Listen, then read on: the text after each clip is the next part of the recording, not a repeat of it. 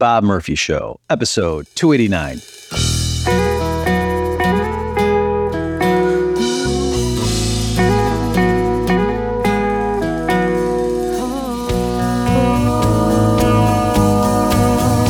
There's a tidal wave coming. What you gonna do? Get ready for another episode of The Bob Murphy Show, the podcast promoting free markets, free minds, and grateful souls. It's your source for commentary and interviews, conducted by a Christian and economist. Now here's your host, Bob Murphy.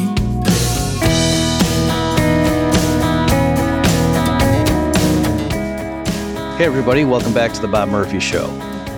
Today, you're going to get to watch me basically get taken out to the woodshed. So Gene Epstein was a hot tamale when he saw my discussion with Orrin Cass. Well, specifically, he first saw my discussion with Vance Ginn on Vance's podcast, Let People Prosper. And in there, we briefly alluded to the fact that, oh yeah, on the right, there's like these little civil war going on, and we dogmatic free marketeers should at least be more sympathetic and receptive to the complaints coming from the conservative types, the traditionalists, or whatever label you want to put on them. And I mentioned how I was having Orrin Cass come on. So I think that's what got Gene's ire up. And then he went and watched my interview when it dropped with Orrin here on the Bob Murphy Show, which was episode 283, if you want to go look at that. And Gene was quite disappointed in me. And so he wanted to come on the show to explain to all of you folks why this was a rare occasion in which I let you down, or in Gene's framing. So I'm being a little bit cheeky, obviously. He does raise some good issues. So by the way, I am not completely throwing in the towel. And the fact that on some of these things, I didn't go to the barricades against Gene doesn't mean I was agreeing wholeheartedly with everything he was saying.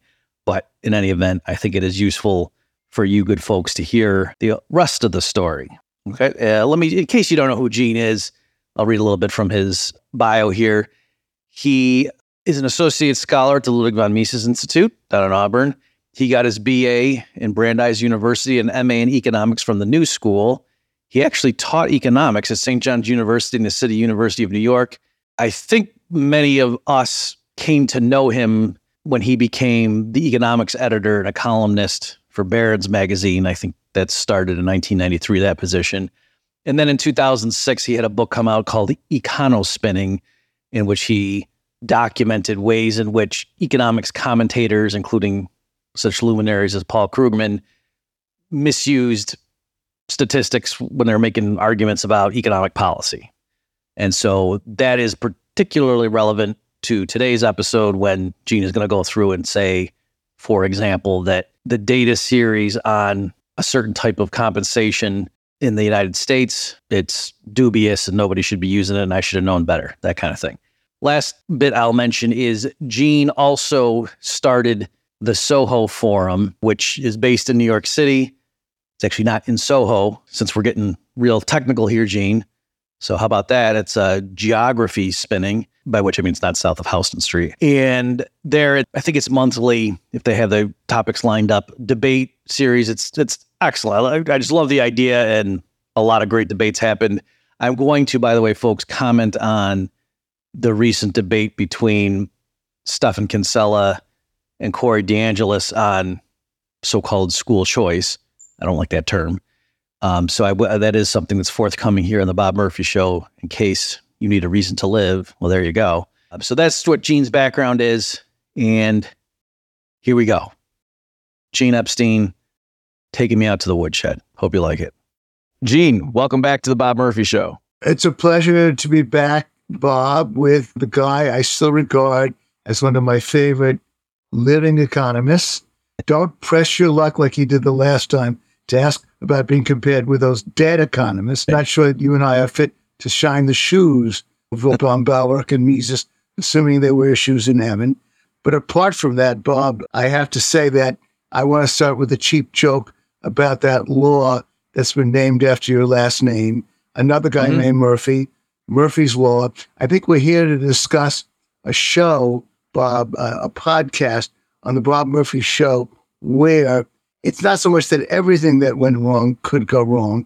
It's just that a lot that could have gone wrong, went wrong. And I'm here to correct some of those wrongs, Bob. And you're a guy who always takes criticism gracefully. And I look forward to criticizing you and to your graceful responses that you were wrong and that you're happy to be corrected by Gene Epstein. That's what we're going for. Yeah, that's what we're doing in this episode, folks. So specifically, Gene's going to be responding to, I had Oren Cass on, that was back in episode 283. So if you missed that, folks, go to bobmurphyshow.com/283. Yeah. But right now, we're talking with Gene Epstein to respond. So I wait with bated breath, Gene. I want to know, is it merely just, I let him get away with stuff, or did I even add to the error and the fallacies? I think it's a fine line when you nodded sagely. But look, I'll just say that you let him get away with stuff because you're such a sweet guy. And I love that saying on your Twitter feed, God loves you more than you can possibly imagine. And I'm going to go easy on you, Bob. I want to start with one point, which is that obviously I think Oren is completely off base. I actually had him debated the Soul Forum a couple of years ago. But I want to focus on those things, and there are a fair number, that are practically unequivocally true about how wrong he is, and focus, of course, in particular about the things that you tended to agree with him about when you interviewed him. So, of course, can I stop you? Did you say you had him at the Soho Forum? Oh, yes. Yeah, a couple of years ago. It was actually during Zoom time. It was a Zoom debate, and he debated, was it Scott Linscomb?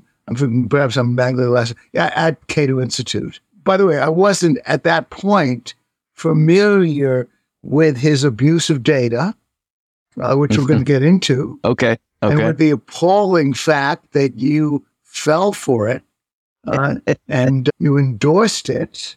You said, golly, gee whiz, in your cute way. I didn't know that. I doubted that was true. And then I looked it up and I found out it really was true. That was you, Bob. I'm doing a very bad imitation of Bob Murphy. You don't sound that foolish usually. So the point, though, is that what is Oren's message for those who don't want to subject themselves to that Murphy's Law session you had with Oren? It should have been a debate, and it wasn't. That's your concern. Part of the problem, Bob, is that I think you were ill-equipped to debate him, and which is about that. I guess that's what I'm about to tell you. Okay, I'm ready. I'm ready. Because I'm going to focus on data a good part of the time. He's not data-driven. He's ideologically driven.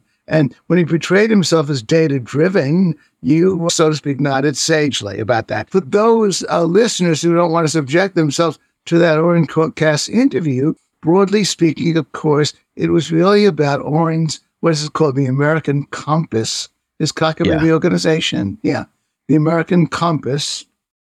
And he wants us to move in the direction of more government control of the economy because he believes that there are a lot of problems with the economy.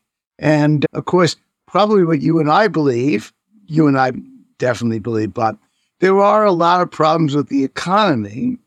But wherever you look, really, the main thing to do is for government to back away. Government is really part of the problem, not part of the solution. But apart from that, he doesn't even have his data correct. Some of his inflammatory data are way off. So my middle-of-the-road view, by the way, is that the economy is not really doing nearly as badly as he said, but there are still problems. So that's the broad-base point. But I want to hone in on the one thing that you may recall, Bob. You did an interview with, now I'm forgetting the guy's name, but you mentioned how impressed you were by this data about wages. This data about wages that is actually called the average hourly earnings of production and non-supervisory workers. And I heard you mention that, and you said, wow, Oren Cass really blew me away with how badly the wages of the production and non-supervisory workers. Oh, it was Vance Ginn when I was talking to him and I was alluding to Yeah, Yeah, I know that's what you're talking about. I was talking about Vance. Right. Vance Gin was interviewing me, and we were talking about Warren, and I said that, yeah. So I blew my stack, and then I listened to your interview with Warren on Cass, because I guess neither you nor Warren know that data is garbage. Now, I want to back up and make one general point. So many of our fellow economists, or fellow Austrians, or fellow free market types, are just totally cynical about any numbers that come out of government. They're all making it up. They're corrupt. They're in the hands of the plutocrats. I don't care what number you cite from government. They're going to say, oh, it's all bull. Don't bore me with that stuff. Now, you have an illustrious history on that show called Contra Krugman with Tom Woods. You did a terrific book of essays about Krugman, and you are, I think, my colleague who knows how to look at data. You're an Austrian who knows how to make use of data. I speak to you then with respect in that regard. However, the problem in this particular case is that, on the one hand, we know all those total cynics who won't believe anything the government says. And on the other hand, I guess even Bob Murphy, if he actually looks up the Bureau of Labor Statistics numbers and it says production non-supervisory workers and it's inflation adjusted, Bob believes it. Now, I then, of course, arrogantly, now what does Warren Kress say? He actually writes this inflammatory stuff. In the beginning of his cockamamie release, what was it called? The famous release from American Compass. But it talks about how wages have risen by 1% over the past 50 years. And then you said, wow, I didn't believe that. But then I noticed he had the numbers and I looked it up and it's true. So I then said, read my book and you'll find out what the problem is. So we're talking about, I think, an interesting story. It is about data, but it is a funny story. It's about the data that is called average hourly earnings of production and non-supervisory workers. Yeah, okay. And we have, and the BLS publishes it. Now, when I published my book in 2006, my book called Econospinning, I actually quoted something from the BLS that turned out no longer to be true. In 2005, the Bureau of Labor Statistics announced that they were discontinuing that series. That they didn't follow through on their promise, but they announced that they were shredding it. They would no longer publish it. And I then quoted their reason why, that production, non-supervisory worker hours and earnings will be discontinued. And then they remarked on why. And this is really funny to listen to, Bob. They wrote, the Bureau of Labor Statistics, the limited scope of the production and non-supervisory worker series makes them of limited value in analyzing economic trends. This is why they're discontinuing it. Just as important to this decision to discontinue, the production and non-supervisory worker hours and payroll data have become increasingly difficult to collect because these categorizations are not meaningful to survey respondents. Many survey respondents report that it is not possible to tabulate their payroll records based on the production non-supervisory definitions. And so they said, we're not going to publish it anymore. They do continue to publish it, unfortunately, but they never revised it. And so they are saying that somehow our respondents don't know what the heck we're talking about. And in fact, as I wrote in my book, what was happening year after year is that portion of the survey questionnaire was left blank by half the companies that were being asked about it. And then this is like some of the funny stuff: production and non-supervisory worker. Now, as I jokingly would mention in my column, my employers are spending the last several months wondering, what the hell am I? Am I a supervisory worker or am I a non-supervisory worker? They still haven't figured it out. And that's why they haven't filled out that portion of that stupid questionnaire from the Bureau of Labor Statistics. And do you know how the instruction manual from the BLS read? Non-supervisory employees include every employee except those with responsibility to supervise. That's a slightly truncated. In other words, it's everybody except those with responsibility to supervise. I know, Bob, again, I don't know if I'm belaboring the point, but this was the embarrassment. Half the companies were no longer filling it out. Manufacturing companies did have some kind of production distinction, and many of them were filling it out. They had other problems with accountants. They said that accountants should be labeled non-supervisory, but then what if there's an accounting firm? So they found embarrassingly that the questionnaires were being returned blank. And so they had such tiny shreds of data to blow up that it was becoming increasingly embarrassing. And that's why they decided, as they wrote, that many survey respondents say that it's not possible to make that distinction, to apply those definitions. Now, the one point that I made in my own book, which was to explain why a lot of people were noticing that the data was somehow or other really mired in the mud, were not rising. If you compared it with anything else that you might have known about, such as, for example, the payroll data that come out of the unemployment insurance data. That's the so-called universal count. Why was it lagging? Why was it looking so sick and stuck in the mud? I knew an analyst who said it's about 1% too low every year or 2% too low every year. It's not rising. And then I figured out why. The reason it wasn't rising is because the firms that couldn't figure it out were the firms that tended to make fewer distinctions, that tended to offer more stock options to lower-level employees, that tended to be more forward-looking, that tended to pay people better. That had blurred that distinction. So therefore, increasingly, the better-paying firms were dropping out of the data. That's why that data was mired in the mud. But then, after I wrote this, that they were canceling it, I found to my surprise that they changed their minds. I don't even know quite why they continued to run this garbage data. And cut to the chase, cut to the present, Orncast cites the data, Bob Murphy looks it up, and he's impressed. He's impressed by the validity. Now, Bob, now there's more to the story than that, because he's also applying the cockamamie price index to this data to add insult to injury. But have I convinced you, Bob, that this data is simply not worth looking at? The Bureau of Labor Statistics itself was going to abolish it because of the embarrassment that they were undergoing in publishing it. Have we at least established that point so far? You've certainly given me enough so that I will go and look at that series versus other ones to see that, yes, if it looks like there's...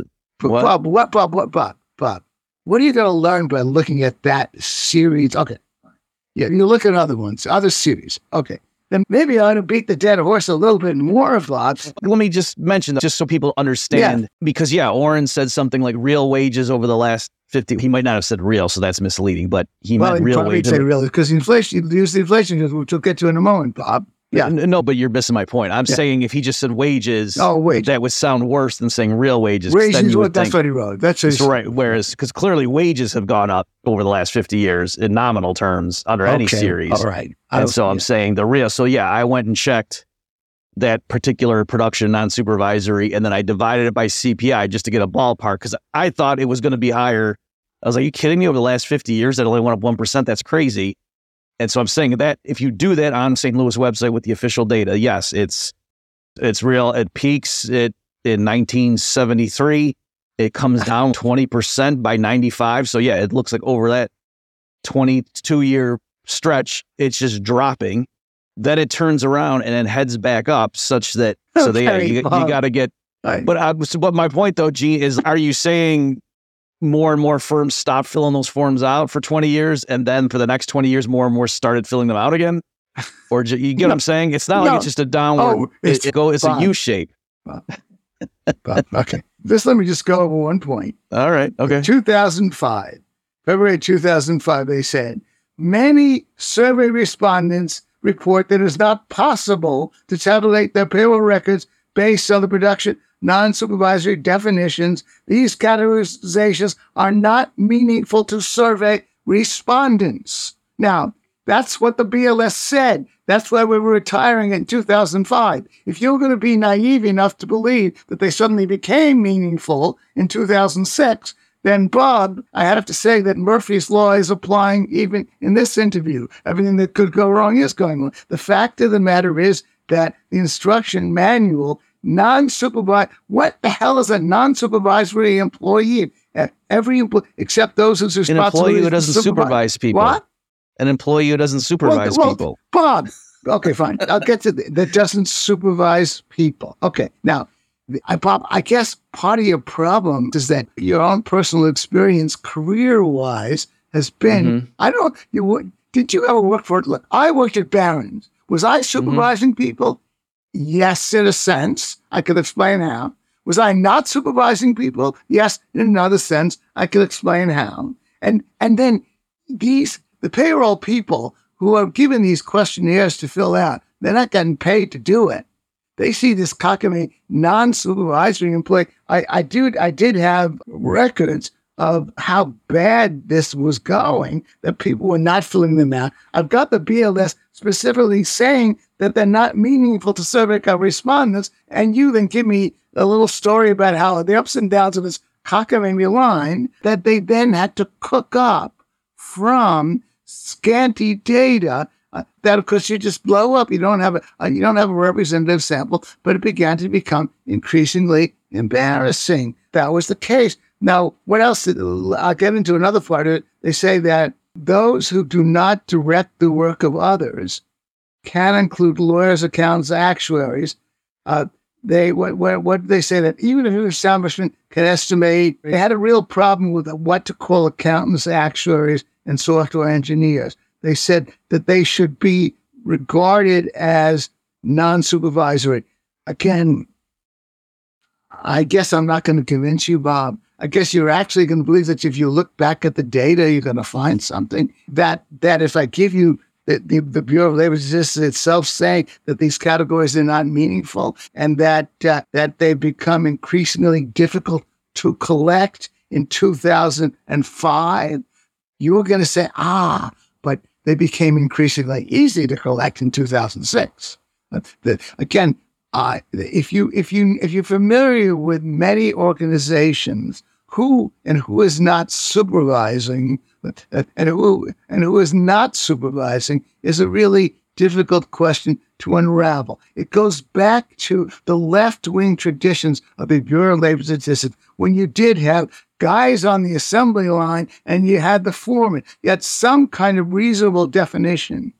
That's why they had production workers. That used to have some meaning. But then the rise of the service sector, and then especially the rise of the more forward-looking firms who blurred the distinction, meant that they weren't interested. They didn't have a production notion. And then this idea that this is a category with a non in it, this is something you're going to bother to fill out and then estimate. If I haven't convinced you yet, Bob, I believe I've convinced Okay, so let me...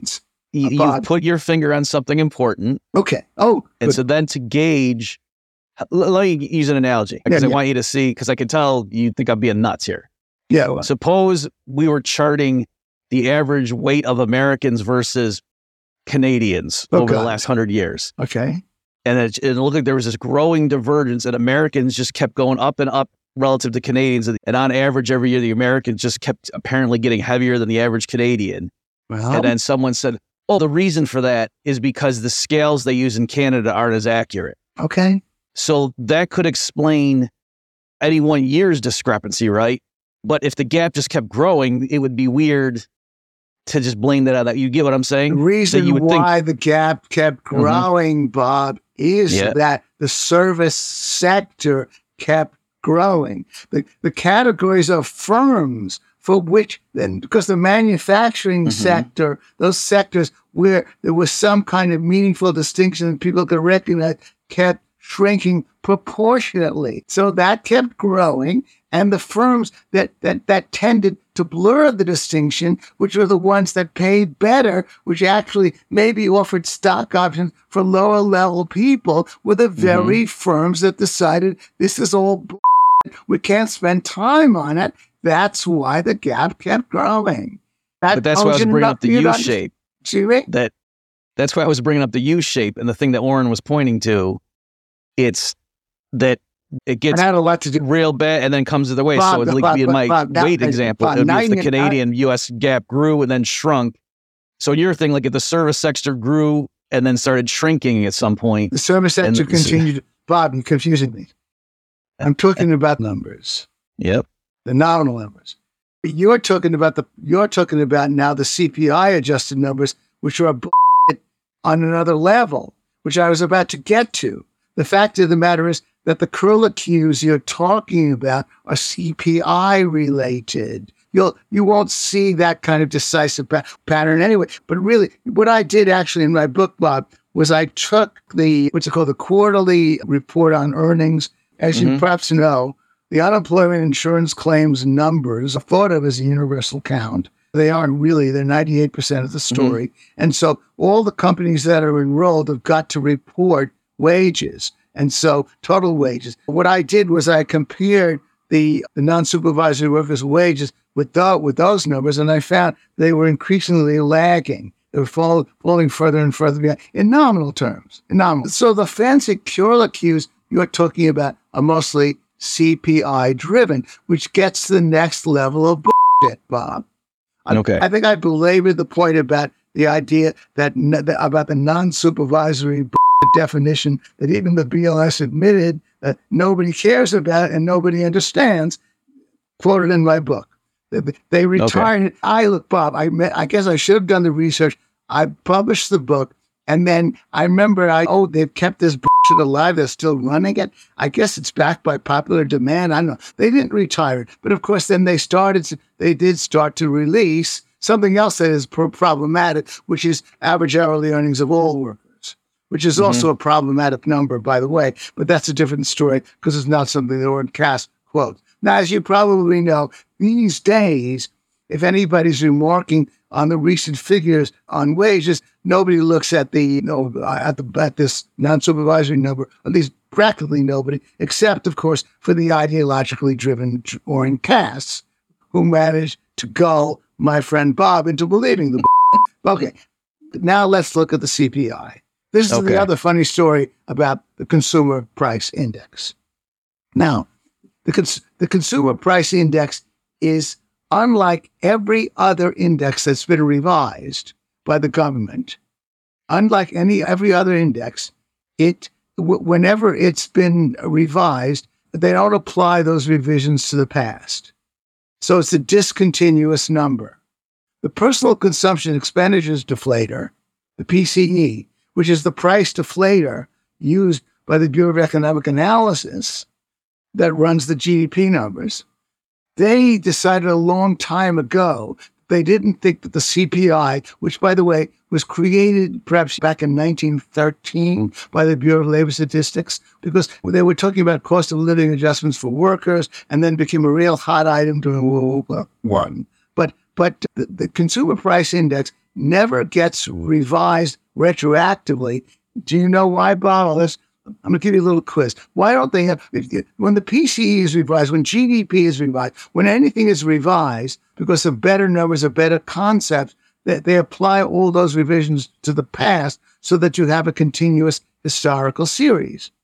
I hope I explained that adequately to your listeners. That, for example, in the case of GDP, they introduce software into the investment numbers. They introduce intellectual property, and properly then they revise these numbers all the way back to 1947. I think they did it annually. In other words, so that you have a continuous series. In other words, you change the way you're calculating a number, apply that change to the historical past so that the series is continuous. They don't do that for the CPI. Do you know why? Because certain payments were tied to it and they didn't that's a good clue, Bob. You're on the right track. Because because alimony payments, union payments, all kinds of contracts, starting in the 1970s, began to be tied to the consumer price index. And so there's trillions of dollars that, I'm perhaps exaggerating, billions at least, probably hundreds of billions of dollars that are tied to historical agreements based on the CPI. So the alimony, the maintenance that Joe Blow's wife is paying him, or that he's paying his wife, was tied to the CPI. If the Bureau of Labor Statistics were then to apply revisions to the number, to the CPI, the lawyers would get rich. There would be a rash of lawsuits. The CPI has been changed. I've been overpaying, or I've been underpaying. Right. So that's why the CPI historically cannot be used by people who are data-driven. You use it only if you're ideologically driven, not if you're data-driven. It's a screwed-up number. Now, as I'm sure it was in 1996, that a bunch of economists got together and determined, under the name of the Boston Commission, that the CPI was overstating inflation. And indeed, as you probably know, it was done for politically motivated reasons, because they wanted to save a few bucks on Social Security payouts and then, I guess, related government payouts, because they were tied to the CPI. Now, I happen to believe that the CPI still overstates inflation. Maybe some of the argument turns on that, but I'm going to point out that it really doesn't turn on that. So what really has happened is that the CPI is a number that was revised downward starting in the late 90s and into the aughts. And the number that Orrin Cass uses and that you used is based upon the old CPI, which was screwed up in lots of ways, Bob. I don't know if you know that the cost of housing used to be tied to the mortgage you paid, and that in itself was tied to the mortgage interest rates, which are going sky high. It was a screwed up number. And by the way, the Bureau of Labor Statistics historically always had a very pro-labor bias. And so the CPI really was too high. But it doesn't really matter, because I want to make another general point, Bob. The other general point is this. If you are in Cass and you want to make a case, an argument, based upon your idea that the government should do more or that the government should do less, whatever your argument is, the game you play is that when you have a group of numbers to choose from, you always choose the data that puts your argument in the worst possible light, the data within the plausible range. And price indexes are a can of worms. They have a lot of problems. There are approximations. But the worst possible thing you can do is use the CPI. And then to top off the scandal, Bob, the scandal of what Orrin Cass did, is that the Bureau of Labor Statistics does publish a revised CPI. They do make it available. They call it the retroactive series. They do make available, although interestingly enough, it only goes back to mid-1976. So it goes back to mid-1976. And if, by the way, you do want to use the CPI, which I don't think you should, but if you do want to use it, you can at least use it back to 1976 and look up the retroactive series, which is available on the Bureau of Labor Statistics website. I use Haver Analytics data, which is much more convenient. But I found that, let's say Orrin Cass actually knew something about the problems with this data and was actually not ideologically driven, but data-driven, and he would have found the following. The research series starts in December 1977, so at least you can use it to deflate average hourly earnings of non-production and non-supervisory workers. You can at least apply it, if you're at least honest with price indexes, to that data. If you actually use the CPI, then from December 1977 to June 2023, the average hourly earnings of these workers went up by 8%. If you use the research series, the rise was 15.1%. nearly double. So if you were honest and at least wanted to consider what are these price indexes really telling you or knowledgeable, now you say, Warren cast complete ignorance, but you should have used the research series. I'm sorry, it's called the retroactive series. They hide it. They don't want to publish it as the CPI because of the lawsuit problem. But it is available. Now, the final point about the price index I want to make is that because you've nodded in saying that, if you are honest, data-driven, not ideologically driven, what you really want to do is say, look, when you're dealing with the can of worms, the problems, and all the endless debates about price indexes, you want to use the price index that puts your argument in the worst possible light. And there is a very respectable price index called the Personal Consumption Expenditures Price Index. That's what the Bureau of Economic Analysis uses for consumer spending. They use some aspects, and by the way, I will tell you that is a much better index, and I can tell you why, but that would take us down different routes. I've had long interviews with a guy named Brent Moulton, who's done studies of price index. Brent Moulton was like third in command of the Bureau of Economic Analysis and also worked for the BLS. But in the data that I just cited, the average hourly earnings went up by 8%, according to the CPI. They went up by 15.1%, according to the retroactive series, and by 32.6%, according to the Personal Consumption Expenditures Deflator. 32.6%.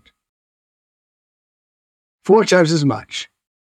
That's if you're honest. Now, that doesn't excuse his use of the average hourly earnings anyway, this discredited number for non-supervisory workers, but at least had he used a proper price index, he wouldn't be able to make these dramatic statements about how wages are in the doghouse. I did another brief number. From 1964 to 2023, which is where he took his numbers, he used that date, 64 to 2023. The CPI adjusted average hourly earnings of non-supervisory workers went up by 20.4%. According to the Personal Consumption Expenditures Deflator, 55.6%, more than double. Now, I repudiate the number anyway.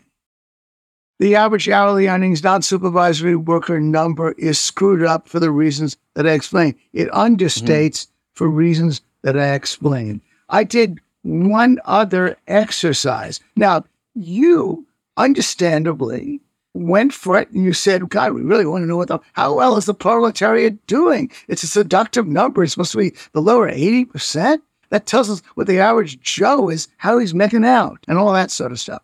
Are you moving on to a separate point? Because I want to ask you more about these different indices. I was going to move on to a related point, but it's probably a good time for me to shut up a little bit anyway, Bob, and you can ask me a question. Okay, so yes, those are dramatic differences, obviously. Again, just to what you said, that if we go from... use the numbers that are your worst case. You use the plausible, respectable numbers that make the worst case for your argument if you are honest and not ideologically driven. You agree with that as well, Bob?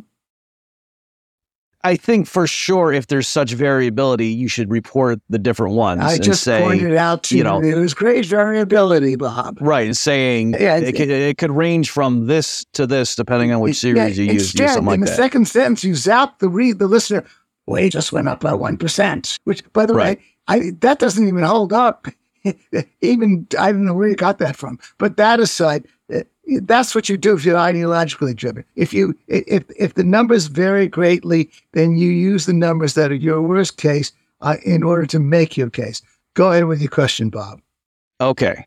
So just to make sure people caught that, you're saying from 76 or 77 that retroactive series starts? Oh, yeah, the retroactive series, December 77 to June 2023 is what. Okay, so from December 77 to June 23, using the stipulated production supervisory, the series he likes for the nominal increase. Yeah. If you just use CPI, then it looks like those wages went up 8%. If you use the retroactive CPI series, 15.1%. whereas you use the PCE, personal consumption expenditure, It's 1/3. deflator, then 32.6%. That's right. Yeah. So that's showing the dramatic difference. So forget the wage thing. It's just saying like a basket of, according to those different metrics, a basket of goods. If we're trying to say what's the cost of living, how much has the cost of living gone up? The CPI says it went up a lot. The retroactive said not as much. And then the PCE says even less. That's like the mirror image of what we just said. That's correct. Okay. And I will tell you, Bob, that, but by the way, Brett Moulton wrote a paper for the Brookings Institute, and he thinks that even the PCE overstates price inflation.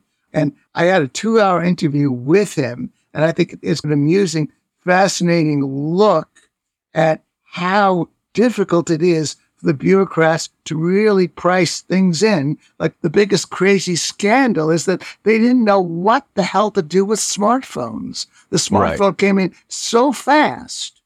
It abolished so many things, from watches to compasses to GPSs, that they gave it no credit whatsoever. They didn't know what to do with the Walmart effect. They didn't know what to do with the Amazon effect. Amazingly enough, these bureaucrats can't keep up with the entrepreneurship of the U.S. economy, and therefore they are always overstating price inflation. Ironically, despite what many of our fellow Austrians believe. That's a digression. But anyway. Okay, no, but I want to unpack because I want to make sure. Yeah. So, for example, you may remember the financial crisis happens in 2008. Yeah. The Fed starts doing the rounds of QE. The Fed didn't call it QE, he pressed it or whatever. I and others, Peter Schiff, guys like that, we were running around screaming our heads, oh my gosh, price inflation's coming. Yeah.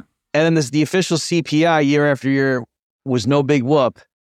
And so lots of Austro-libertarians were saying the government is cooking the numbers. That CPI figure grossly understates what real inflation is. I know. And so are you saying, okay, in general, no, actually the government overstates like the government's making it seem like prices are rising faster than they really are? Yes. By the way, let me back up and say again, Bob Murphy has confessed to his bad call about price inflation about 5,072 times. Every opportunity he has, he rents his garments because he's that kind of guy. And you've gone to confession, Bob, and I think you've been absolved. Say 3 Hail Marys, and I'll forgive you, Bob. Okay. We all know that story.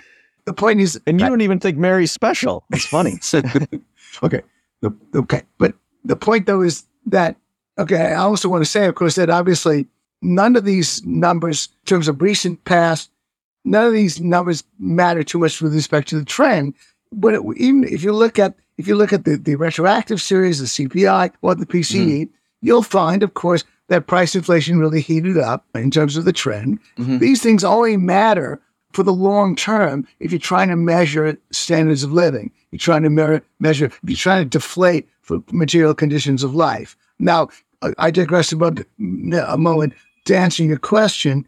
Your question was, what was it really, this claim that the government they were understating price inflation? That's the idea, that they're understating it. Yeah. I can only say that the guy who's most famous for these statements, let me not mention him.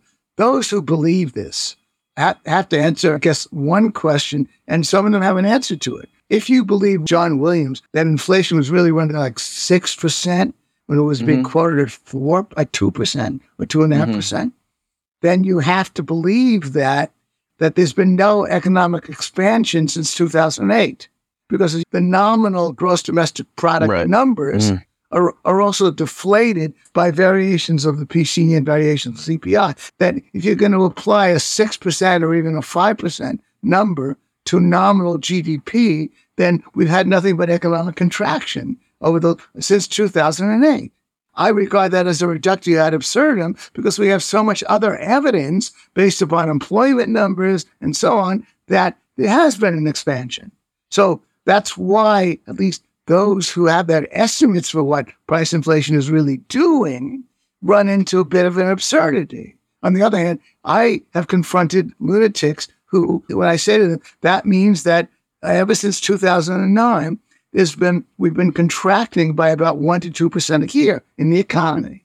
And they say, yeah, that's what has been happening. No, the employment numbers that are independently derived, I guess business has just been staffing up, even though business is lousy and and contracting. So obviously, the lunatics will always go you one better. But you see my point that certainly those who were throwing out estimates of 6% or even 5% were running into that absurdity that they were in effect claiming that the economy was contracting. They could also, of course, say the nominal GDP numbers are up. They can make all kinds of claims. But you see, my point is that they were a little bit off the deep end with their claims. No, indeed, the bureaucrats stick to particular methods.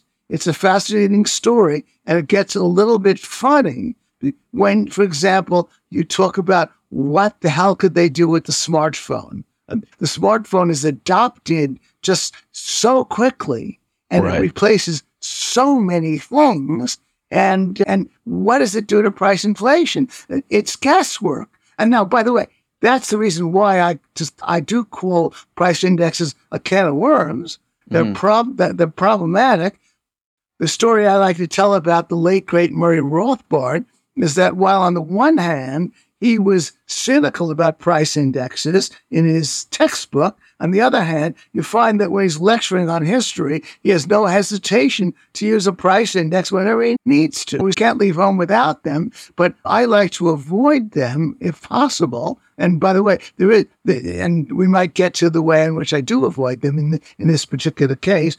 But on the other hand, if you are stuck, then at least use the price indexes that are available and be honest about them, that the personal consumption expenditures deflator has a very different result from the others. The CPI is a joke because it's a fraud because it's not revised. It's not consistent over time. You should not use it. And yet the Bureau of Labor Statistics does publish it, and they do use it to deflate.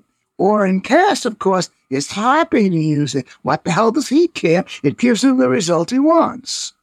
Okay, I know there's other things you want to get to, but I do think we've talked a half an hour. We have to have a second part of this because we may have to. We have to inflate the number of episodes devoted to this. Yeah. I think if you can just to give it. So, for example, is it the kind of thing like why is there such a discrepancy? It's the CPI. In 1976, looked at, okay, this is how much a bunch of eggs, a bunch of milk, a bunch of gasoline, what's housing costs, and they weighed it somehow, and then they looked at that basket 20 years later. The PCE is a better index because it's based upon actual business-based records on what people spend. The CPI is a much worse index because it's based upon surveys of people on what they spend. And they leave out a lot of stuff. They don't really have very good recall about how many umbrellas they bought or how many. There's so many, a whole slew of odd items that they can't quite keep track of. So the PCE is more accurate for that reason alone. Is the SWAT team coming for you? Is that what that noise is? I said, is the SWAT team coming for you? I hear sirens. Is that on your end? You New Yorkers don't even hear sirens anymore. You don't even know what I'm talking about. You're, what? It's Bob. I'm in the middle of Manhattan, and I guess the sirens are, I know. No, they're arresting a few Austrian economists. I know what they're doing. They're probably arresting somebody for abusing statistics, right? Yeah. No, okay, so that's why the PCE is better for that reason. But exaggerate. I wish I had brought the data. I could look it up, but it'd be too much of a pull. It's not the... no, by the way, it's not that there's such a vast difference year to year between the PCE and the CPI. I'm talking about cumulative differences over many years, so that's why the number looks wide and impressive. But there is a difference. The PCE also it's got a better philosophy. I could go into that, but that gets into interesting debates, which I believe is a very Austrian issue, having to do with what is a good or service. How do you, what do you really do if a price goes up? I think the PCE is much better developed. It was less ideologically driven because the Bureau of Labor Statistics has a huge historical bias in favor of labor, and they brazenly publish their numbers deflated by a CPI that they didn't revise over time. So they are brazenly publishing misleading numbers. They're not doing the protocol of opposing revisions to the past because of the lawsuit problem. But I'm sorry, it's a wordy answer. you're asking in general. I'm saying that the difference between the CPI and the PCE is not quite as vast as I'm implying. It's just that it accumulates over time. And the PCE is better devised in part and mainly because it's based upon real numbers about allocation from business rather than impressionistic numbers from consumer surveys. That's a brief answer to the difference between okay, the but that's what I'm trying to isolate is how much of those gaps are due just to the techniques for getting data are more solid versus the conceptual approach. For example, a real naive approach would say, oh, how much did a personal computer cost in 1985? And how much did it cost now? And just look at the change and say, that's how much computers have gone up. Without adjusting for the improvement in RAM and video monitors and blah, blah, blah. Or a car in 1960 compared to a car now is like signing the Jetsons compared to a car from 1960. So you wouldn't want to merely look at the increase in sticker price. That's right. But then once you started introducing, I guess they call them hedonic adjustments. Yes. That's also opening up the genie's bottle. That's right. But that's why I have called it a can of worms. And that's why, as I say, my favorite example is the smartphone. But it's just amazing how quickly those fold-up phones just got thrown away. The smartphones got adopted. Suddenly, there's so many things that you used to buy that are not necessary anymore. Young people don't wear watches. They've got the smartphone to tell them what the time is. The GPS that had come in was no longer necessary. So that was a mind blower. But they did even worse when kind of dumb things the CPI did. I don't know whether the PCE was complicit in this. When Walmart started to sell groceries at huge discounts, they had trouble dealing with that. The Amazon effect, they had trouble dealing with. They made mistakes that you would think they didn't have to make. So that's why Brett Moulton will argue that the PCE is even overstated by about 0.5 percentage point per year.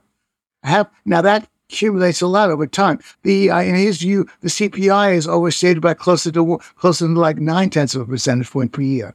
And again, that accumulates a lot over time, despite the corrections they tried to make in it. But again, you do, of course, understand that in an entrepreneurial economy, when goods are being improved, when certain goods are being abolished, when nobody buys a watch because they've got a cell phone, what the hell are you doing? And you're making it up as you go along to devise these price indexes. But there is unfortunately a bureaucratic tendency to not really keep up with these improvements, and for that reason, the argument is persuasive that all of these indexes do overstate price inflation, but that of course gets into another argument. And the bureaucrats are not they don't take their orders from the government. I did a lot of research into this, and I will tell you, the last attempt at a real intervention in what the Bureau of Labor, what an agency was doing, was under Nixon. Nixon wanted to go after all the Jews who were trying to screw him at the Bureau of Labor Statistics. That's on tape. A few Jews were fired. He thought it was a Jewish plot to publish employment numbers that were making him look unfavorable. That was the last time there was a real threat against a statistical agency. For the most part, they're left alone and they do their thing and they screw up. They're not really arms of government. The conspiracy theories really do not hold up. Okay, let me just, in the interest for the listeners, because you probably have won a lot over, but in case, let me pretend to be Orrin Cass, and I'll say 3 sentences and just let you respond, and then we can go on to the next stuff you want to tackle. Okay. All right? So what if he says something like, okay, yeah, there's philosophical issues involved, and I understand introducing new technology, it's tricky, how do you compare? But what we're trying to get at is people have this sense that, wow, in the 1960s, it seemed like the husband as a breadwinner could earn enough to have a decent middle-class lifestyle. And yet, they didn't have smartphones back then, that's true. But the fact that now when people are going to the grocery store, stuff's super expensive, and wow, with tuition and healthcare and housing is ludicrous. Like the new kids graduating, they can't buy a house. That's just completely unaffordable. And so that's what we get at. And you're right. It's when you get a smartphone, you don't have to now buy a map and a globe and a watch and a phone. Like it's all in one thing. But that's not counteracting the other stuff we're talking about. What if you said something like that? Okay. Now, Oren, since you obviously you're an ideologue, if one argument doesn't work for you, you'll shift ground and you'll make some other cockamamie argument, Oren. I guess that's what you like. You're doing a very good imitation of Oren, Bob, because Oren posted a chart showing what happened to CPI and deflated average hourly earnings of production and non-supervisory workers. So you use that price index. And all I'm saying is that if we want to use price indexes, recognize that you're using a screwed up price index because it's not revised and continuous. Recognize that you're using a non-supervisory number that the Bureau of Labor Statistics itself repudiated at one point because they weren't filling it out because nobody knew what the heck that was.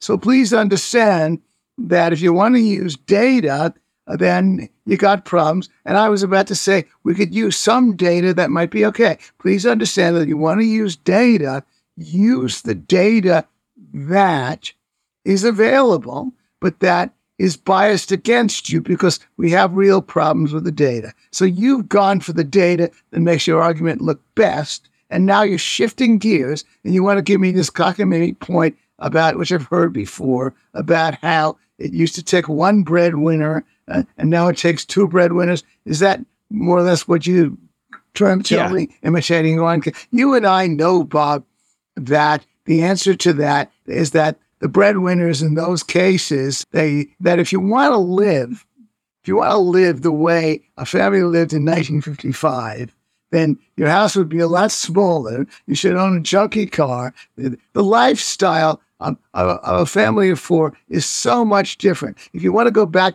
to 1955, the houses were tiny. People didn't live in houses. They didn't have air conditioning. They didn't have color TV. Well, that's what the breadwinner could support in those days. They didn't have cell phones. They had to pay a fortune for long distance calls. They couldn't afford to fly in a plane.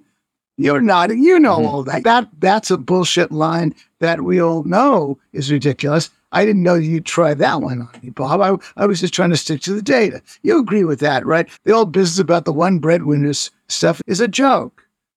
I'm a lot older than you, Bob. I'm pushing 79. And now people lived in the 1950s, years before you were born, Bob. And I can tell you what it was like. Black and white TV, no air conditioning in cars. The cars rusted out.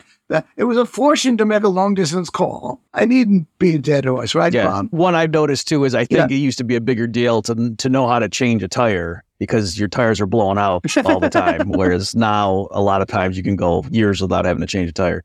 That's an interesting point. Yeah. Okay, yeah, because the reason I brought that up, though, just so you know, I wasn't trying to ambush you, because I was concerned it sounded like you were merely saying the introduction of, like, smartphones or something throws off the numbers. And so somebody was saying, I'm talking about bread and butter, meat and potatoes, sending your kids to school, living it. So it's so you're bringing up the technological includes things like, like the homes are a lot bigger. The cars obviously are way better, air conditioning, color TV, besides now we're getting Netflix and all this other stuff. Flying on a plane, making a long distance phone call. Okay. All of those things. Okay, no, indeed. Bob, look, ambush me all you want. No, indeed. No resentment there. Okay. Obviously. So we all know this bullshit. I'm just saying that he said to you in his solarist tone, I'm data-driven. I'm very data-driven. So I'm just trying to drive the data. I'm just trying to say, if you're data-driven, respect the data, understand the data a lot better than you do, and don't make these ideologically driven statements that imply you're not data-driven at all. And so that's the main thing. We're just talking about data, right? But because you pulled back and you made that other argument, which indeed is something that we hear all the time about the one breadwinner. Now it requires two breadwinners, all that stuff. We've dealt with that as well. We live very differently now. You want to live the way people lived in the 1950s, take away the air conditioning, get a car that's rusted out, get a black and white TV, don't ever fly, all of that stuff. You know that. Yeah. Okay. All right.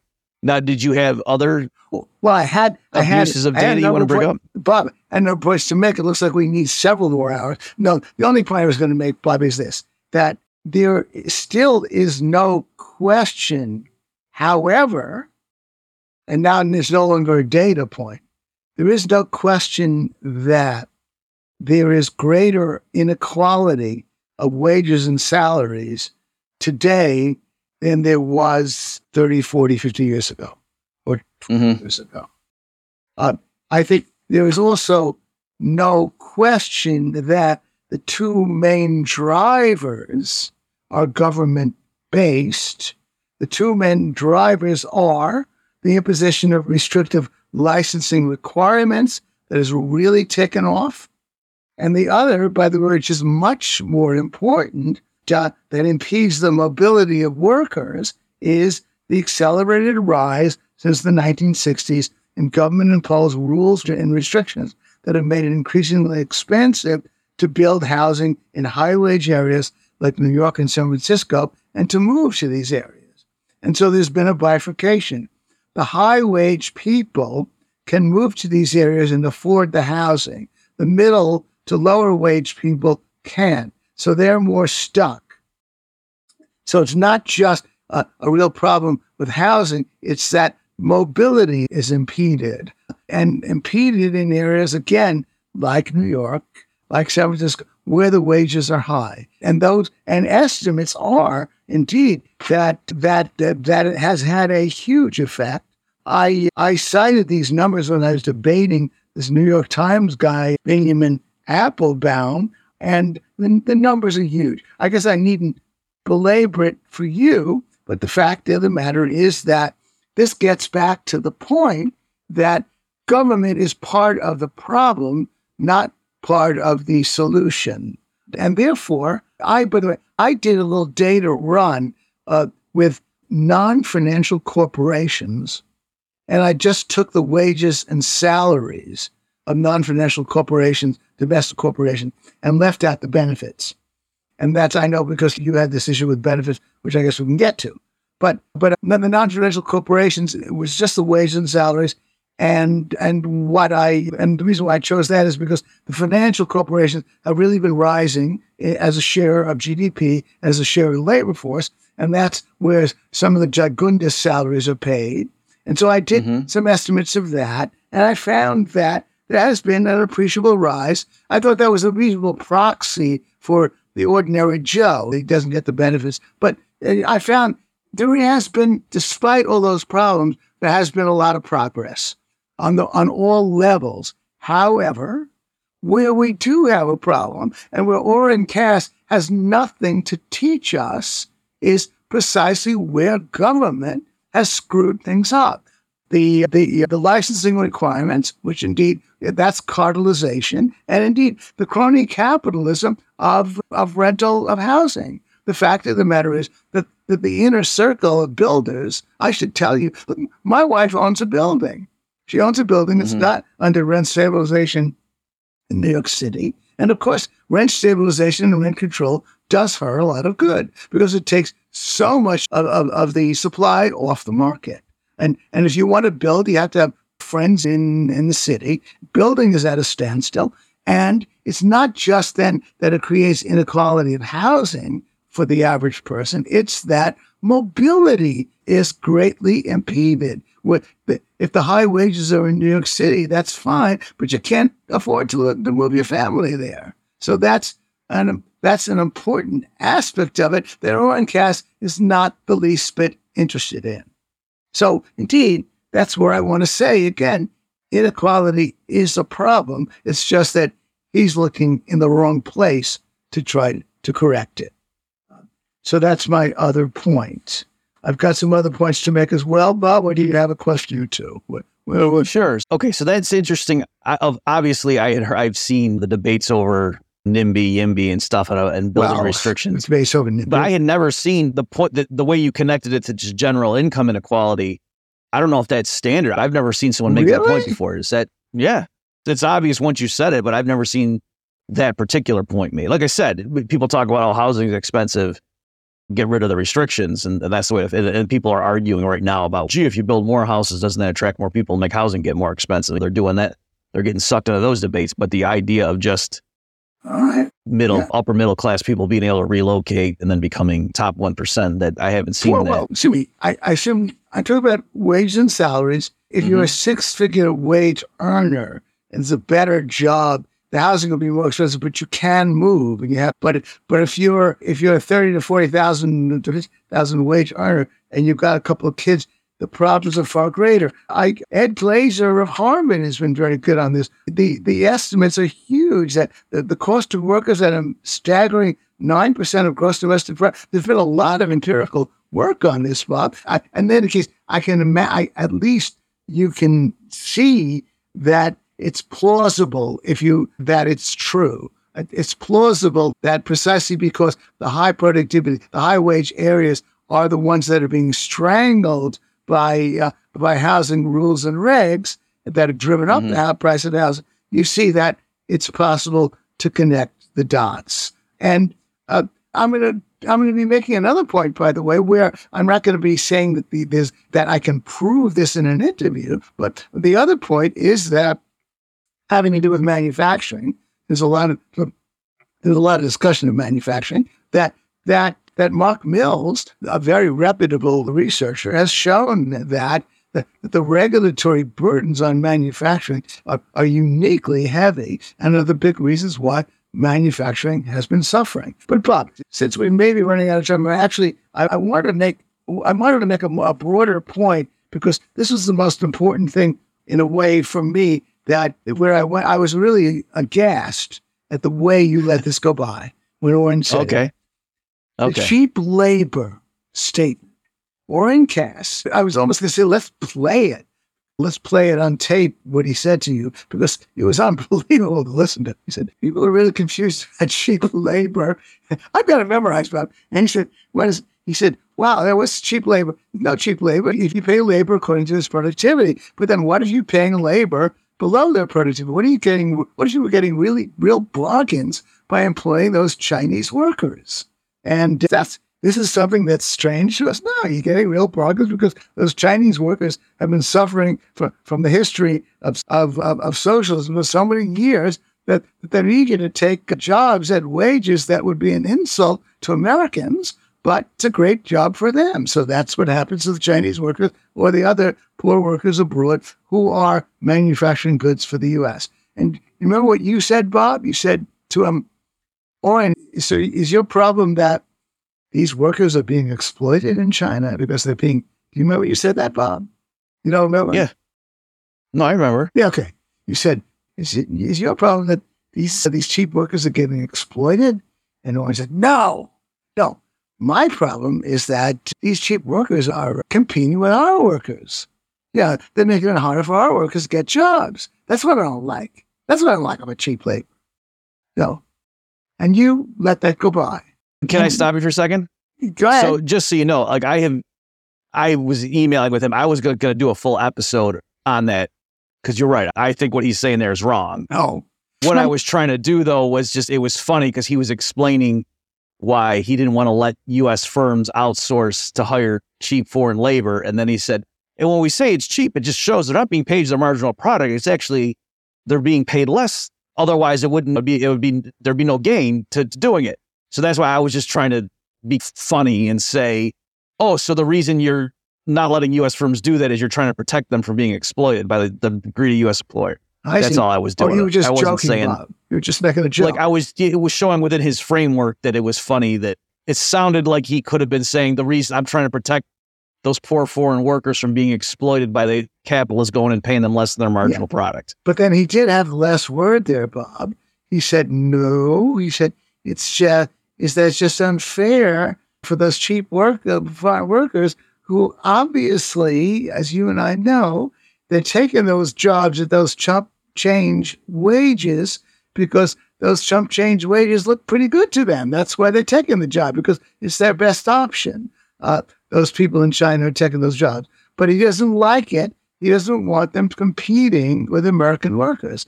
And you said nothing to that, Bob. You let it go by.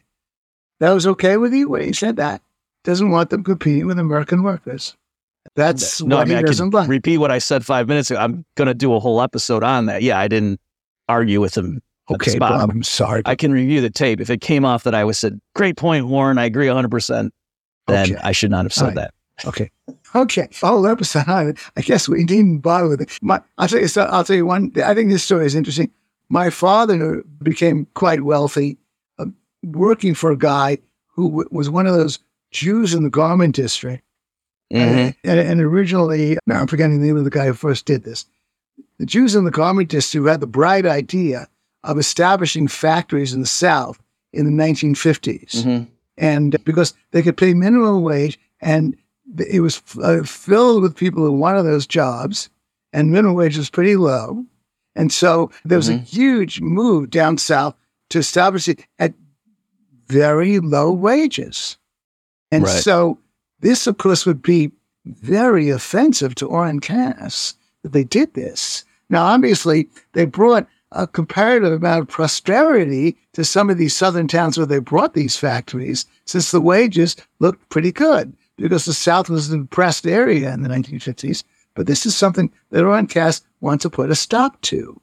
But the only other part of the story, the only real brief repost to oil and gas is that what usually happens in a competitive marketplace when capitalists do what capitalists like to do, which is search out places where the labor is cheaper so that they can fatten their profits, true. But what they usually do is take advantage of the situation by charging lower prices. And that's really the big reason for the much lower price, for the very modest price inflation that occurred in the 80s and 90s into the aughts, because more and more of these goods were being made in cheap places like China. And that created the Walmart effect. That directly benefited the people of limited means who bought those goods from Walmart. So usually what Warren was trying to imply is all they're doing is fattening their profits. No, what usually you find they do when they find the cheap labor, which does a lot of good for the cheap labor, is that they take advantage of the situation by cutting prices. And that's how these Jewish guys got rich, by the way, selling shirts to the North by going south and having the shirts manufactured by cheap labor in the South. So Warren wants to put a stop to capitalists moving to areas where the labor is cheap. That's pretty horrifying to me. Doesn't it horrify you? I don't like it, to be sure. For the listener who's hearing you and disagrees, let me explain what their reaction to what you're saying is, and then I'll let you address such a person. Yeah. They might say something like, "Oh, okay, sure, Gene, I get," or maybe they'd say, "Mr. Epstein, sure, I understand." Yeah, I'm being the hypothetical. He doesn't know you; it's a stranger. Professor Epstein to you, Bob. Go ahead. Yes. Okay. He goes, "Sure, that it helps to have cheap goods in Walmart that are made in China, assuming, it's okay quality or something, but even there. But if I don't have a good job, then I can't." So in other words, the way they're thinking about it is all of our good manufacturing jobs got shipped to China, and now I'm flipping burgers at Wendy's. And so, yeah, prices are cheaper in Walmart, but my salary or my wages just went down 50% because my good manufacturing job got outsourced to China. So how does that make me better off? Well, and now I have no self-respect because I have a crappy job. That's right. Of course, that's no disrespect to people working in Wendy's, by the way. I'm just saying that's what the argument is. I'm glad you apologized to all those listeners who work at Wendy's, Bob. I know you have a huge following among them. And you really know how to guide yourself. That's right. I got to keep everybody in mind and send no one. Go ahead. Okay. Well, again, of course, that's what those Jews did, Bob. Charlie Bassin, that was his name. Yeah, he was famous for it. Charlie Bassin and Saulberger, they moved all these factories south, and they ruined all the jobs in New York. They moved all these factories south to the southern workers who were willing to work for, there were minimum wage laws. They paid minimum wage far less than they paid in New York. What we have in the 50 United States of America, and this is interestingly a point that Murray Rothman made, we've had this huge free trade zone where people can resort and remove, and all kinds of awful things happen. If some other podcaster comes along and charges less or does whatever he wants to do, and Bob Murphy loses his job as a podcaster, I guess we ought to worry about him. The fact of the matter is that if we want to take Orncast's argument all the way, then we should certainly not allow the pursuit of cheaper labor within the 50 United States either. The point then is that people do get hurt. And indeed, a story I like to tell is that when my wife Asako married me, you want to know where I'm going with this? A lot of guys I met took an instant dislike to me because they asked themselves, why him and not me? She left a lot of broken hearts behind. So you might say, fine for Gene and Asako to be happy together.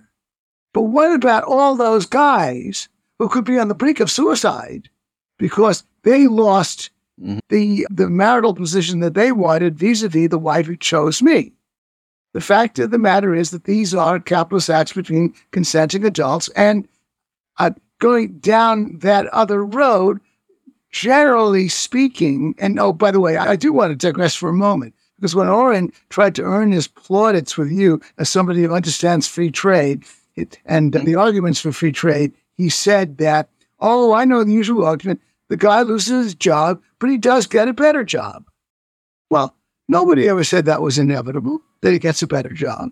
The fact of the matter is that market capitalism works highly imperfectly. And some people do find that if they're in the horse and buggy industry and cars come along, then they don't do as well as they used to. On the other hand, can't we counterbalance that with the poor guy in China or the poor person in the South who got a better job? And then, of course, counterbalance that by saying to Oren Cass, which is that if you want to be respectable in my light, then form a website called Buy American Only. And through that website, the only goods and services you buy are made in the United States. My father and other Jews would not buy German cars 20 years after World War II for reasons that I needn't explain that are obvious enough, even though those cars were good buys. My father later would only buy American makes for patriotic reasons. Organized. Don't tell me and don't tell Bob Murphy where to spend our money. The burden of proof is on you. We do know that generally speaking, everybody is better off, and we do know that we want to live in a free society of human flourishing, and I myself actually find some pleasure in knowing that a lot of people who are living on $2 a day poverty in China are doing a lot better because I might be buying some of the goods that they've made that are shipped to Walmart. So life is filled with trade-offs. But if Oren Cass wants us, the we, he constantly talks about the we want to do this and we want to do that, then organize us all, Oren, become a rabbi and start the synagogue of only buying American and see how many people you can attract to that. Don't dictate to me or to Bob Murphy where we should spend our money. Because there are indeed a whole trail of broken hearts left because of all the women who've had a romantic crush on me. I should pay these people reparations. They suffered. But I fortunately can't. In a free society, people do occasionally suffer. But by and large, in a free society, people flourish. People are happier. It's a more exciting way to live. And by and large, the rising tide does lift most of the boats. Well, I liked how in the original version of your wedding analogy, you were like the poor sweatshop worker that your wife was hiring. I hadn't thought of it that way, Bob. You're right. That's right. I didn't even realize that. So the other suitors could say to her, "What are you doing?" And she's, "Look how cheap he is. Come on, this is." That's a good point, Bob. Yeah, you're right. I was a poor, but I did these guys dirty. And that's the other part I'm going to do. Yeah. The point is that again. Okay, so you certainly. Okay, but go ahead, Bob. Yeah. So joking is. I love. It's like what you did with the socialism guy you debated, and just say go ahead and no one's stopping you. If you want to organize worker communes right now, go for it. So that's what you're doing here. That's right. And you're saying if you want to... By the way, and there is a lot, again, the amazing story of the silent boycott of German cars. It's a sort of unwritten tale that Jews would not buy German cars. It's mentioned in a novel or two with this Jewish guy said, look, I'm a very simple person. They kill my people. I don't buy their cars. It was written. And then my father is suddenly, he reads David Halberstam about how Detroit is in trouble. And the next thing I know, he's only buying at least cars that are American made, although who knows, maybe some of the parts came from abroad. People do respond to that. So I wish if Oren wants to do that, you and I can't object. And he could achieve some partial success by so doing.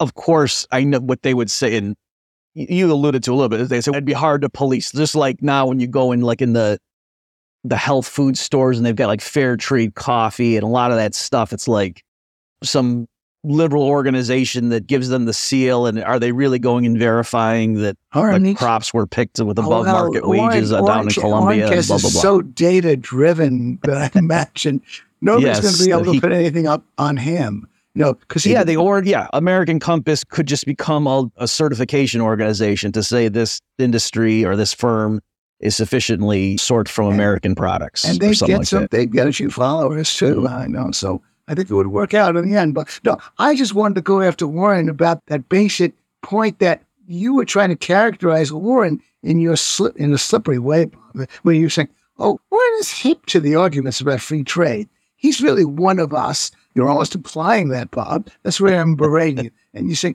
oh, but he's got a slightly different view. His nuance is different. No, he's off the deep end. You can't employ cheap labor. I object, because you got to pay the more expensive labor. That's what the people who frequent Walmart have to do. They can't. Walmart has no right to import from China and sell cheap goods to those people who are the main beneficiaries of that. The rich people who go into Walmart, but not really the rich people. By and large, it's the people with limited means who benefit from that. And so it's a win from that standpoint, but not as far as Orencast is concerned. No, you can't pursue cheap labor because that's a no for him, because that's unfair to the guy who's overcharging for his labor compared to the cheap labor. So I wanted to make the point, Bob, that you misrepresented Oren as though he was on the same wavelength, but has a sort of a different nuanced twist on things. No, he belongs to the other side. And a guy who will opine about it, we want manufacturing, we want this. He uses we so many times to include you and me.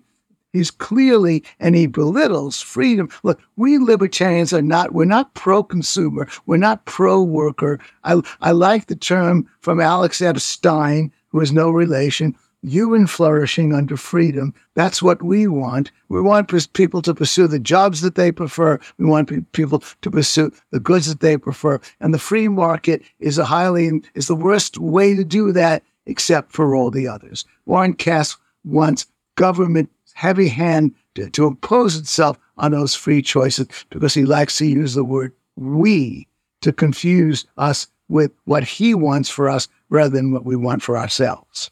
I was going to make a couple of other data points, but one in particular that I've become semi-famous for, Bob, although maybe not famous with you, which is that Oren's got all these cockamamie lines that go off into space, and one of them, by the way, is obviously rigged. He uses after-tax profits, which is a purposely skewed number in his chart, but the productivity issue. The productivity issue is an interesting one. I guess it gets us into compensation and benefits. But at least I want to make one point, broadly speaking, that there's a whole slew of charts showing that labor compensation has not kept up with productivity, whether it's non-farm business, manufacturers, not kept up. And the charts are released by the Bureau of Labor Statistics. That's the worst scandal from that statistical agency. And the only reason why they get that result is because they cook the books. They use two very different sets of deflators. They deflate the output productivity side by a very mild deflator, implicit play, and then deflate the compensation part with the punishing deflator of the consumer price index. They use it, even though, again, it's not continuous. And so they get a divergence. All I did with all of those numbers is take the deflators out. You have to do a little bit of manipulation. It's not that difficult. I've turned them all into nominal numbers, nominal dollar numbers. So a nominal dollar output per worker hour. Output is, after all, sold in nominal dollars year after year. A nominal dollar number for compensation. Workers are, of course, paid in nominal dollars year by year. And so they're just nominal dollars tracking each other year by year over the decades. And I find that once you render them in nominal dollars, the two lines track each other. That this whole myth that labor has not been paid according to its productivity arises from the fact that one number is being clobbered by the consumer price index and another number is being mildly deflated by the implicit price deflator. It isn't true if you use nominal dollars. And so, of course, Aaron makes the assertion again, productivity's taken off, wages have gone nowhere. Not at all true. They have actually kept pace with each other. Now, of course, I am including all compensation. I'm taking, by the way, the Bureau of Labor Statistics numbers on compensation. The Bureau of Labor Statistics uses all levels of compensation, the well-paid and the poorly paid. So it's the aggregate number that they use. And of course, they also include in compensation benefits, and that's where you had a little bit of an issue. Maybe we could discuss it, or maybe you want to finesse it. But I'm only making the point that despite the inequality issues that I mentioned, which are very real, and certainly, again, the housing issue is a very real problem. Anecdotally, you read about it all the time. The estimates about it are very real. We need to fight. We need to fight the housing issue. And Ed Glazer, by the way, of Harvard, is quite a firebrand about this and sees ways and is trying to organize to get people to fight the NIMBY issues and get the progressives who believe in the NIMBY to understand what they are doing, how they are shafting low-wage workers through their own policies. All that's true. However, the broader compensation numbers on all levels do track productivity. If you simply eliminate the scandal of using two sets of books, one mild price index and the other a very punishing price index, just turn them into nominal numbers, and lo and behold, the numbers are tracking each other. Labor is getting its productivity gains. That's what I have found simply by turning them into nominal numbers. So I thought that would be interesting news in and of itself. Anything else you want to discuss, Bob? So, right, I have seen that issue. Yeah, that, again, for people at home who didn't quite get, Gene is saying that when you see it, and this goes back before Orrin Cass came on the scene. Oh, yeah. Like what they're called. There's some is a New Economic, I forget what the name of the outfit is, but there's some left-wing organization that's been around for a while that they ostensibly are like pro-worker, and those guys, they've had these charts out for a decade plus. English, Bob. And they, I'm sorry, what I know. Go ahead, Bob. Go ahead. Yes. Okay, so I'm just saying that, they would show these charts to show what they call labor productivity, and then versus wages, or compensation even. And it would diverge, and then they would say, "Oh, look at," and you get the sense that it was like blamed on Reagan or something. But what was funny is if you looked at their actual chart, the divergence starts in the early 70s. Oh, yes. And so I was going to say that's clearly not because of Reagan's tax cuts for the rich. No. So, I was saying I could make the case that Nixon going off the gold standard screwed things up.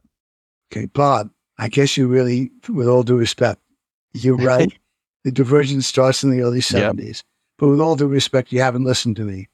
It's all because of the cockamamie price indexes. There is no divergence starting in the early 70s. It's that the CPI started to take off in the 70s, and they're clobbering compensation with the CPI, and that the implicit price deflator having to do with the good side of the output is much milder, and you see this divergence.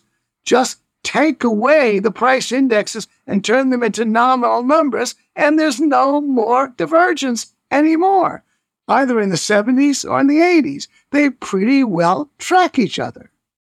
That's the point I'm making. It's all because of the scandal. And what's my logic? My logic is that nominal numbers are good enough. Every year, goods are sold in nominal dollars in 72, 73, 74, 75, and workers are paid in nominal dollars. I'm lining the nominal dollars up year by year. And I find that the increases pretty well track each other. But only if you use these two very different price indexes do you get the result that people are constantly looking at. And the thing that's most scandalous is that I can be easily refuted because somebody can go on the Bureau of Labor Statistics website and show that chart. But the chart is based on divergent price indexes. Now, if you want to make the point that something was interesting happening to the prices of these outputs versus what consumers were paying, that's a different level of discussion. The discussion is really, were capitalists pretty well paying workers in accordance with their productivity gains? You light up the nominal numbers and you find the answer is yes. That's the point. I spoke with Brett Moulton of the Bureau of Economic Analysis, and you know what he laughed about? He said, yeah, they look at these numbers starting in the early 70s, and you've seen this output is taking off and wages are going nowhere. And they never ask themselves, my God, profits must be 1,000-fold. Where's all this fantastic largesse going? Brett Moulton said, they can't find it. But they believe in the crazy price indexes. Two different prices. Again, nominal numbers show the capitalists were pretty much paying the workers in accordance with their productivity gains. That's what they're arguing, that the exploitation took off in the early 70s. That's the argument. And it's all based on the bullshit use of two different price indexes. You're making a different point about Reagan. By the way, I've got some interesting Reagan stories. We may not have enough time to go into it, having to do with the share of. So I think the way to reconcile what we're saying is, I was just saying, if you do think there is some fundamental qualitative thing that happened, it certainly didn't start in the 80s. According to their own charts, it happened in the 70s. Well, so what could explain why the whole labor market's trajectory? Well, but what you're saying, though, is, no, the way to explain it is because price inflation started really growing, in a volatile, rapid fashion after Nixon went off gold. And that's why, if the divergence is due to what you're saying, it jumped in the 70s and not in 1955. Interestingly enough, but you didn't put a point on it. You've got two series: output per worker hour and compensation per worker per hour. Now, you take the one series, compensation, and you collaborate with the CPI, Consumer Price Index. You take the other series and you deflate it with a considerably milder implicit price deflator. You call one of them real output per worker hour, and you call the other one real compensation. Looks like they've both been inflation adjusted, except that I can now show you on another chart the huge divergence between the CPI and the implicit price deflator that you're using. You're using two very divergent sets of price deflators. That's why it happened. And now, you might say that's an interesting story in itself, but isn't it just simpler to take out the price deflators, look at the nominal figures from year to year, the nominal value of the output, the nominal value of the compensation, and you find that the increases are tracking each other. That was my simple solution to that. Therefore, you didn't quite do justice to it. It was divergent, very different. You're using two sets of books. It's that level of dishonesty. Two different price deflators. So that's and as I said, I showed charts where I say, here are the nominal numbers, and they're tracking each other. Yeah. So I said something. So that's the explanation, Bob. And I don't know, look, It started in like 1973, which of course is when the CPI began to really take off. And the implicit price deflator, the goods that they're producing, which, by the way, are not final goods, was much milder in the 70s. But you could say, hey, who was in charge then? Nixon. No, Nixon's a Republican bastard. See, you might start blaming it on him if you want. But my point is that it's two divergent price deflators that are being used. And the simplest thing to do is to just turn them into nominal numbers. And you find that it simply didn't happen. That compensation pretty much has tracked productivity up to the present day. That's my point.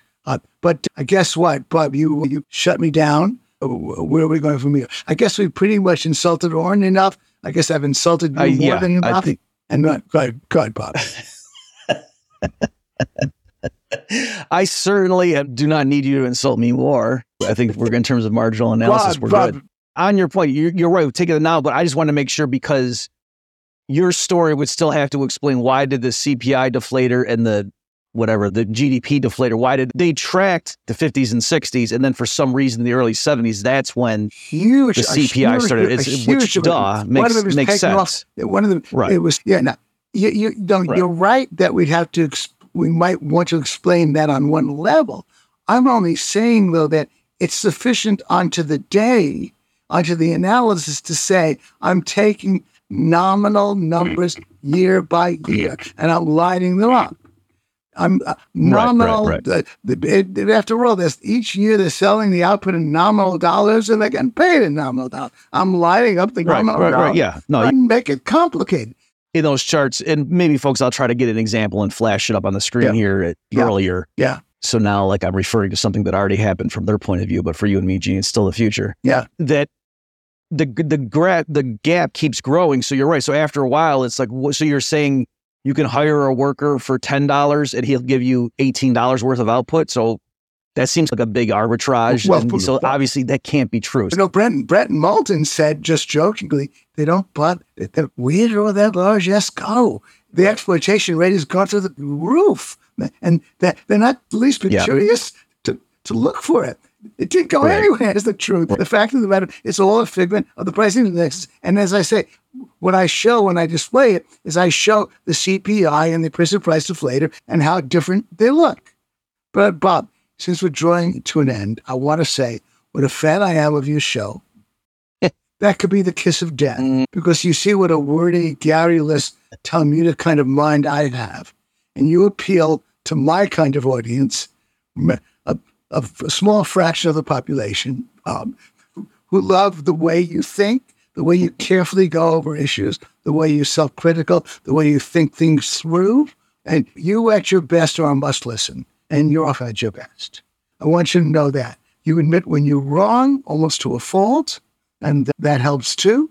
And I've learned a lot from you over the years, and I hope to continue to learn even more from you. And I hope you've learned a few things from me this afternoon. Yes, I have. I appreciate those remarks, and I certainly enjoy your desire to get things right and not being afraid to ruffle feathers. So I mean that sincerely. Yeah. Do you want to give the folks any guidance as to what you have at the Soho Forum before we sign off? I guess this will be, we're having a debate this coming, as we're broadcasting this, we're having a debate on school choice, but we're going to miss it, where Corey DeAngelis, who really is the big doyen of school choice and who's been, of course, saving the success of the school choice movement nationwide, is being opposed by Stephan Kinsella. And Stephan represents this sort of Ludwig Mises wing, who believes that this government-run school choice is a kind of a Faustian bargain, a pact with the devil, that clearly it's government financed. Mm-hmm. Not so much that people are being forced to pay for it. Stephan's argument is that once you let the government in the door with your school choice and they're monitoring your charter schools, then maybe it's not such a good idea. And so that's going to be the debate this coming Monday. By the time this is broadcast, I guess that debate will be on video and audio. All our debates going back years are on video and audio. My debate on socialism has surpassed 6 million YouTube views. Some others have done well. You've done a couple of very good debates, Bob. You once asked me, why Do you think you lost that debate? And, remember, Bob, you asked me that question, and I realized much later what the answer was. The answer was that you waited too late to make your killer point. It's true, but that is fine. That's too abstract. I'm not going to get into that. But the point is, in any case, we've got many debates. And then in September, we have a debate between Yaron Brook and Brian Kaplan, a knockdown, dragging-out slugfest on the nature of anarcho-capitalism. Yaron Brook hates people like you, Bob, and Caps. He thinks that you people are really retrograde, not being worthy of being called libertarians. But he's basically a nice guy. He's not going to shoot you. And Brian Kaplan is an ANCAP, as you probably know. So he's going to defend anarcho-capitalism. That's in September. I recommend that people, by the time they listen to this, they go on our website and look up our debates. The debate about school choice, which I think is an interesting one, will be posted by then. And then the debate on ANCAP is in September. Come to town. Come to New York City. Where are you situated now, Bob? You're in Florida? No, I'm still in Massachusetts. Of course, I'm sorry. You're in Massachusetts. Bob, you've taken so much abuse from me today that I want to make it up to you and say that any number of free tickets you want to the Soul Forum will be yours on request. Bring that brilliant young son of yours, who's now 18, right? Oh, yes. Okay. Yeah, oldest is 18. Yep. You should bring him to some of those debates, Bob. But is he in college? Is he in high school still? What's it? Yeah, he's just going to college. Oh, that's great. All right, Bob, I guess we'll sign off. It's been a pleasure. Okay, so folks, my guest this week has been Gene Epstein. Yeah. So Gene, as always, it was enjoyable and pugilistic, and so I had fun, and I did learn a lot. So thank you for your time. Bob, you're great. And again, you're still one of my favorite living economists. That's my final word to you, Bob. Thanks again. Okay, I appreciate it. All right, thanks. You've just experienced another episode of The Bob Murphy Show, the podcast promoting free markets, free minds, and grateful souls. For more information and to subscribe to this podcast, visit bobmurphyshow.com.